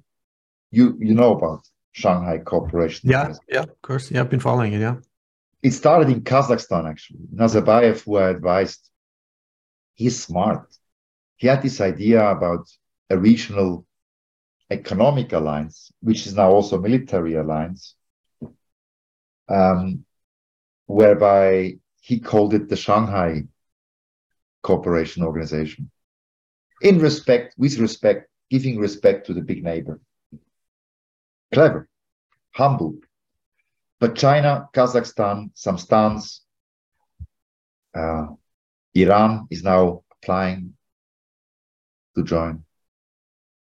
Those countries alone, look at the map, they have all the resources. Russia, imagine the resource space, huge. Then the region, the belt, right? They're rebirthing the Silk Road. Something that worked thousands of years ago, why shouldn't it work today? The trade. Yeah, that will definitely improve. Economically, or let's say structural, maybe even. But, there's this distinction between unipolar, multipolar. Are we going to... Unipolar world is over. On the 24th of February, with the start of the special military operation where Russia had to go in, the unipolar world is finished. The hegemony is over. No country was able to stand up against NATO and America. Well, Putin stood up. So the multipolar concept is like Bitcoin, is decentralization. It makes sense. Europe will fall apart, not tomorrow, but starting to integrate. It will go back to sovereign states with their own currencies, borders, and border control, and their own armies for security. And their own respective laws. You cannot have a European law for every, it doesn't work. And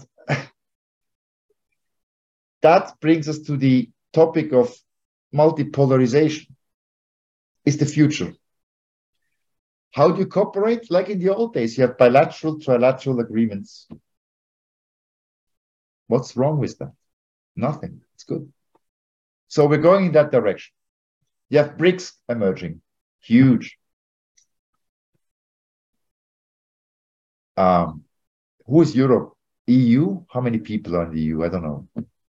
350, 400, I'm not sure. 400 million. Yeah. Like, yeah. Yeah. Are we in a race against time? Because, you know, when we talk about CBD, central bank digital currencies, the total surveillance, the intention of the Bank for International Settlements, absolute control in their own words, you know, Agustin Carstens, you know, this fat man of Bank for International Settlements. I mean, this is what I think I was going into. I was trying to ask, what are your concerns? I mean, central bank fiat system, now we understand it better, has failed. It has failed. It already failed in 2008. What did the governments do to prevent social unrest and the collapse of the entire economy? They printed money, right? And nobody talks about it anymore. It's all good. Then COVID came.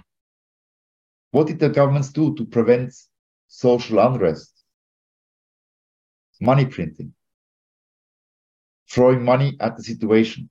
Switzerland has spent more than 130 billion Swiss francs for COVID,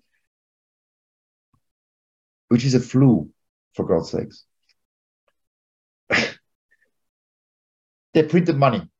Look at the M2 curve of money supply, and you will see in 2019, 2021, like a rocket. By orders of magnitude. It failed. Yeah. Mm-hmm. That chart means it failed. Mm-hmm. That's the proof. It failed. So what do they do now? The Americans are increasing rates like crazy to stop the galloping inflation. At the same time, they want to destroy the ECB. Right? Yeah. The ECB cannot pull along the Fed. The Fed will go, in my view, to 6%. Easy. The next 18 months, we'll see rate hikes in America.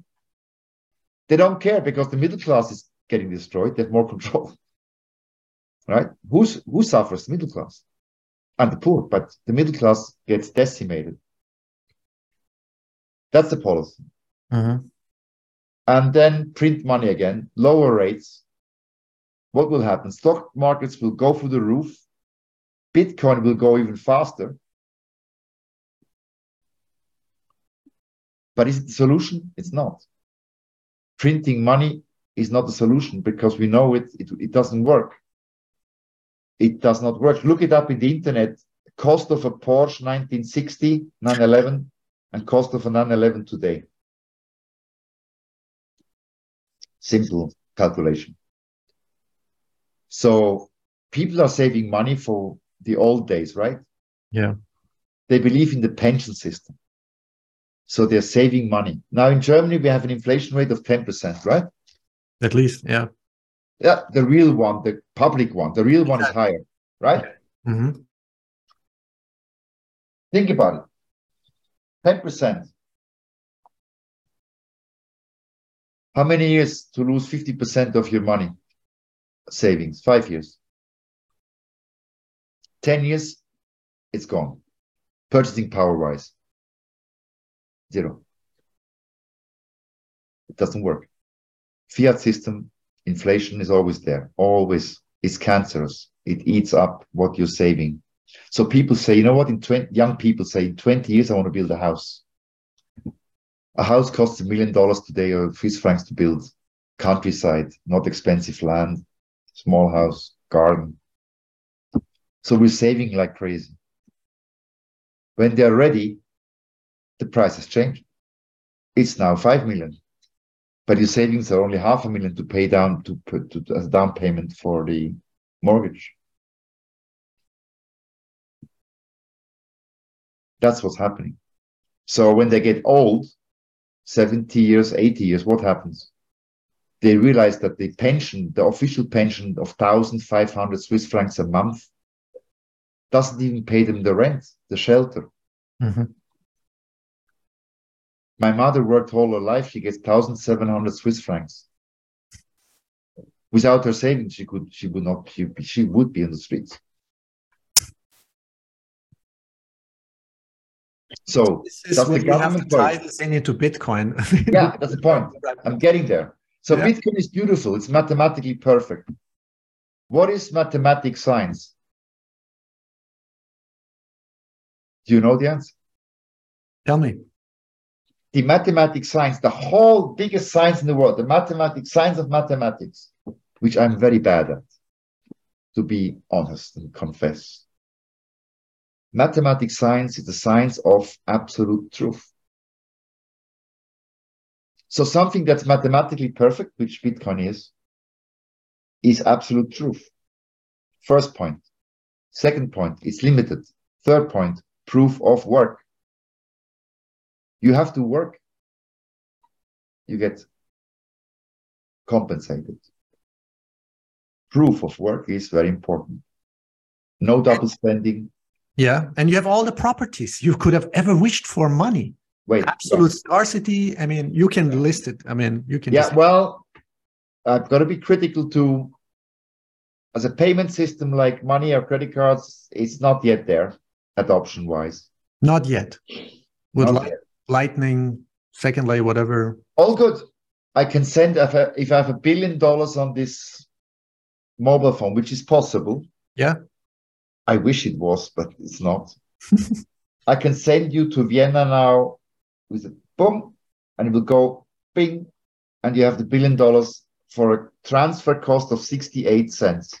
Yeah, incredible. Yeah. Try to send $1 billion from UBS here down the road to your, I don't know which bank, Bank Austria in Vienna. Antiquated. Yeah. It will take a week. Mm-hmm. And the costs? They will charge you $100,000, $20,000. I don't know how much. No way. So Bitcoin has all that. It's robust, decentralized. The computer system is the largest one in the world. The encryption is 10 power 77. You can't crack it. You can't fake it. You can't. Bitcoin, and let's do the gendering thing. Bitcoin is it. It exists in the internet. Yeah.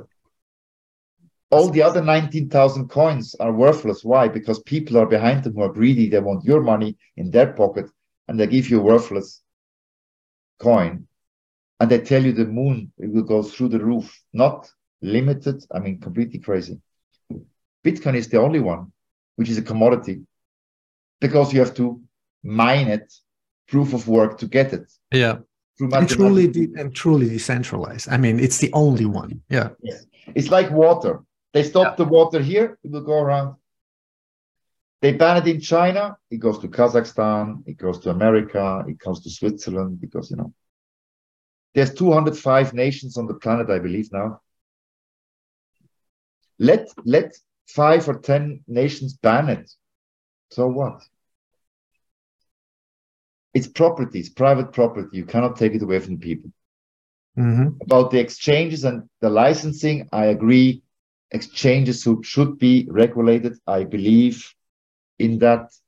Or you have it on your own custody. Fine. Just don't lose the keys, because then you have nothing. This is about responsibility. I think this is what a lot of people maybe might be scared of. Or Hemmschwelle, wie sagt man dem? Yeah. It's a barrier. Yeah. Mm-hmm.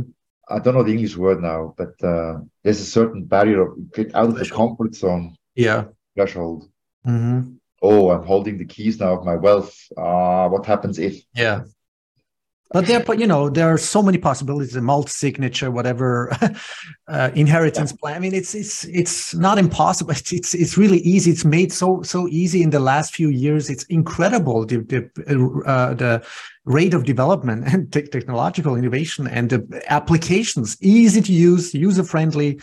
It's unbelievable. Yeah, it's mathematically perfect. It's decentralized. it's autark. It has its own life in the internet. The only way to kill Bitcoin is to shut down permanently the global internet, which is impossible. And even then, I think it's possible. Okay, but let's just assume that that is the worst case scenario. Mm-hmm.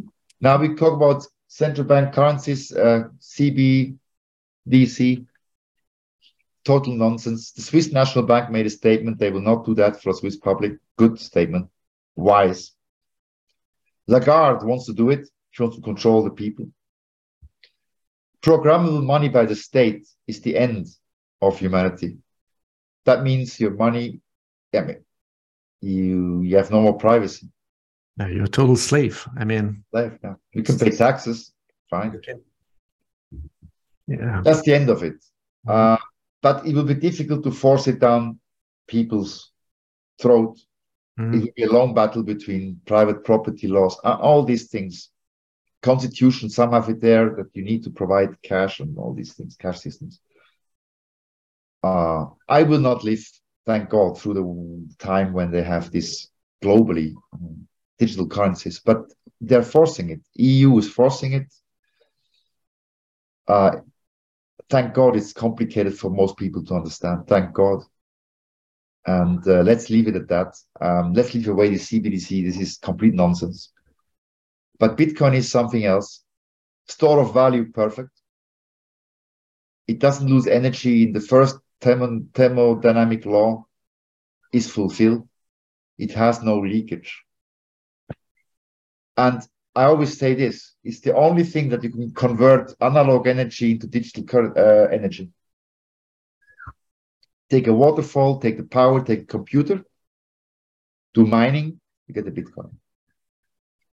What you create, monetary value, socio-economic power. And with that, you can build cities, you can build roads. Deflationary, no inflation. Perfect, problem solved. That's it, Bitcoin is explained. I explained that to my goddaughter. She's 11. Very smart girl. What is this Bitcoin about? Yeah. 15 minutes explained to that on basis of money. Do you think money is printed more or less? The paper money. He said, yeah, more. I think more. I said, what is more valuable? Something there's more of it every day or year, or something that's only 21 million ever? She said, I want to take this one. Wow. Children get it. Children just get it. I wish that we would have, had some monetary or Austrian economics or something. We never had this. I mean, she got it. She got it. She said, Mom, I want to buy all this shit as much as we can. And that comes to the last question, which last colleague of us and you asked me that question.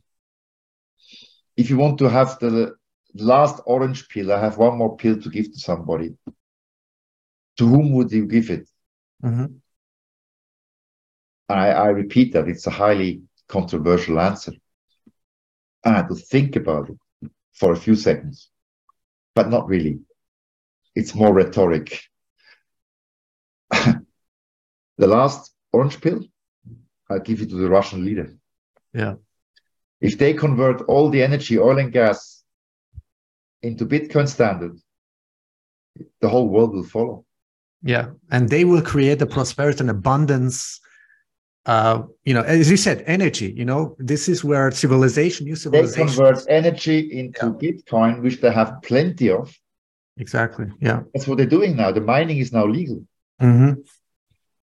The central bank governor, she's a bit of not a nerd. She's brilliant, actually. She hates Putin's policies, and they have like loggerheads. It shows that the central bank is independent, by the way. Hello? It's a good thing, actually. But she'll come around. It'll take time. Yeah. But imagine Gazprom doing gas contracts in Bitcoin. Fantastic. Where do you see hyper-Bitcoinization, a critical mass of hyper-Bitcoinization, let's say, 3 to 5% of all population of the earth or nation states adopting Bitcoin within the next 5 to 10 years? Or No. I say the next hype will come, the next cycle, which is, as I told you, when the Americans Fed will stop the hiking. And when the signal comes of peak, already that, you'll see the Bitcoin going through the roof. So it will come gradual and then suddenly, right? Yeah. Like a turbo. Okay.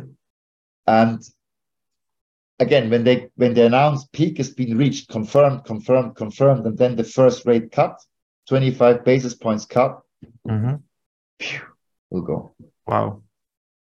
Because the money shifts then again back to risk assets. Bitcoin, unfortunately, is a risk asset in the bankers' world terminology. It's wrong. Bitcoin should be a non-risk asset. Exactly. But only you and I know that, because I don't look at the price anymore. I don't care. And I'm you're 100% in Bitcoin. I'm 100% in Bitcoin. Jesus. Everything what I owned, I sold in 2016. Bravo. Yeah. It's the only rational, ethical, and soundest decision. No. On that one, I don't have to worry. If you have stocks and bonds, what do you have to do? Every morning you had to read the research reports, any news about IBM, any news about Nestle. Oh, the CEO died. Oh, shoot. M&A, oh, that merger. Oh, no, my stock is going the wrong way.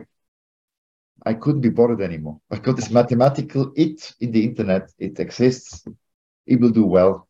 I trust in it. I trust it. And it will do well. You give us hope, Pascal. I mean, it's really what we really need. I think a lot of people need hope. I mean, I think we both, and a lot of, in our community, our Bitcoin community, we have a lot of understanding. We know the facts. We do our own research, but most people just either don't have the time, the energy, or the resources, or whatever. It's just too much for people. So I think this is why I'm doing this, to give people like not only hope, but the bigger picture. Exactly. Bitcoin is hope, Bitcoin is the future. It's the only thing that will, make our children, I say it differently. I go one step further, sorry. Hope for me is not good enough. I say it differently. Yeah. Bitcoin gives certainty. Yeah. Thank you. Certainty. Yeah. It's indestructible. It's certain. Yeah. Hope is nice. What hope, the proverb is, bankers are merchants of hope. Yeah. The fiat terminology. Yeah. They come to your office, they promise you $1 billion for your company, and look at the pitch book and sign here, and then You're right. Yeah, we should get rid of this terminology. Yeah, it's certainty. It's a mission of its own, and it has truth. Bitcoin is truly truth. Mathematics. Yeah. 1 + 1 is 2. If the result is not correct, the formula is wrong. Exactly. Yeah, and it cannot be the science of absolute truth. Yeah, cannot be changed, cannot be manipulated, cannot be by anybody or anyone or anything. Yeah. Can we go back to the crisis we have in this government, please? I want to make people just one more to round it up, please. If I can take. Of course. Yeah. Please, everybody, look at Switzerland. Look at my action. I have filed criminal charges against President Berset. The presumption of innocence applies. I've done that because I caught him telling the untruth, using the national television to spread a lie that the vaccines are safe and not safe, that the vaccines are safe not to be contagious. That's wrong. We know it. They know it since August of 21. With that, the COVID law was manipulated. People voted yes for it. It's a discrimination. It is an unconstitutional law. Now we know from Pfizer that the vaccines never were designed to stop spreading the virus. However, genius Dr. Virginie Masseret, and I take my hat off this lady, she warned everybody in August 21, vaccinated people spread as easily as unvaccinated people. The boss, Minister Berset, now president and still Minister of the Health today, used television time 3 months later to say the contrary, that the certificate shows that you're not contagious, and that is a lie. And with that lie, a lot of consequences happen. So I'm with this case, criminal case, the Swiss government probably will have to declare the COVID law as null and void because the voters were misled, deceived through this statement on television on the 27th of October 21. So the criminal charges are filed, they're running. Mainstream media starts to report of it. I want to encourage Austrians in Vienna, look it up, Weltwoche. You'll see the articles and read yourself into it. It's very simple. The whole case is described on a piece of paper like this.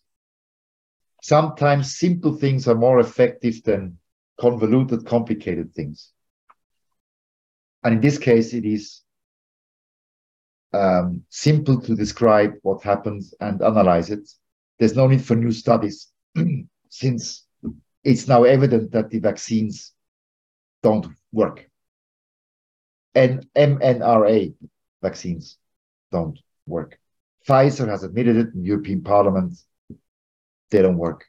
So I'm referring to Pfizer, which has made, again, public statements. It's on Google, I think, on YouTube, I even think, and Google it. Janine Small, Pfizer manager, confessed it, admitted it. Yeah, so it's up to the open. Yeah. This country will be the leader in my view, to work up this whole COVID mess, Aufarbeitung sagen wir dem, and to come back to the absolute truth and to the absolute functioning of justice and democracy in our country. Mistakes were made, lies were said, consequences are terrible. However, we can learn, we have to learn from those mistakes. Those responsible who did this, I asked them to step down from their positions immediately. And I asked justice to act for the sake of this country and the history of Switzerland and the people of Switzerland. Exactly, yeah. Truth, freedom, and justice, shall prevail. I think what we need to do is really shine the light upon it. And I think, I don't know who was that, but I think somebody said, I think it was the lawyer Reinhard Frumlich, that the sunshine, or somebody else, sunshine is the best disinfectant. So all we need to do is to articulate. We need to speak up, and articulate the truth. Now it's time, Kevan. Now's the time to do it.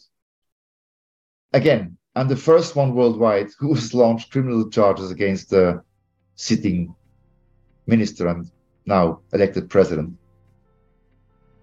Follow my example and follow what we're doing.